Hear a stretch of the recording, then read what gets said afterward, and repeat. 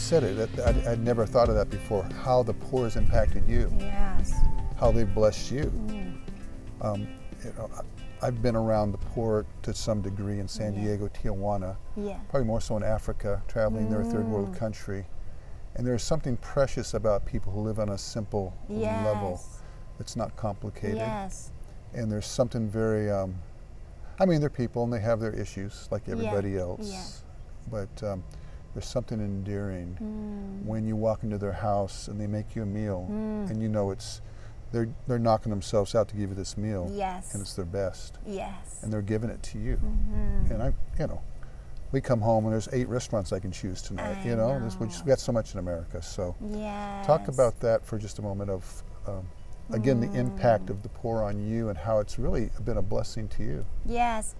So speaking of that, like we have many friends from Africa, and food and fellowship and prayer time is so important to them. That's church to them. That is. That's how they do church. And just the joy of bringing me over to have a feast and to share a meal with, and I mean, I'd go to the apartment, this one particular apartment in City Heights, and there'd be 10 families I know. So I have to save enough room for each house so I can eat, because you don't want to be rude.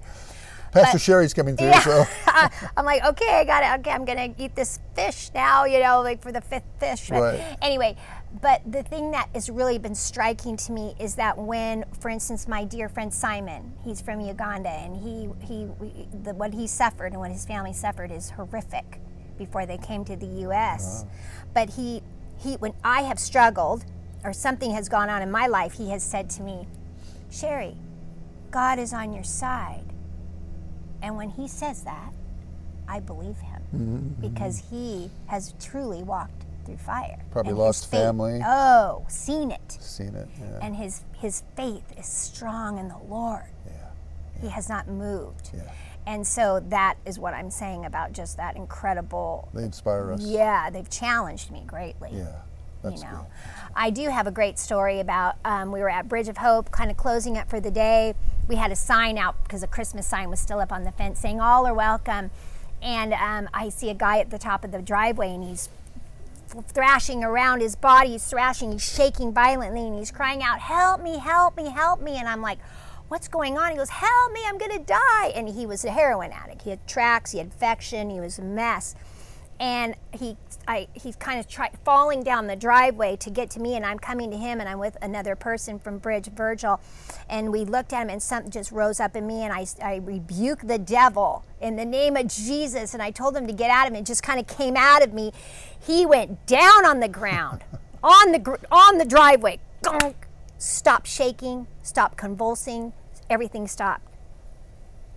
And he laid there for a minute, and we're just praying, and we're feeling the power of the Holy Spirit, and all of a sudden he lifts his head up, and he opens his eyes, and he goes, what kind of magic is this? Oh. And I'm like, you just got touched by Jesus. He just set you free. And he's like, looking at his arms, they're looking better. He's not shaking. He's like, what is going on? Well, he got born again. He met Jesus, came back the next day with his grandfather's Bible that he had given him as a kid. Oh my goodness. And that was incredible.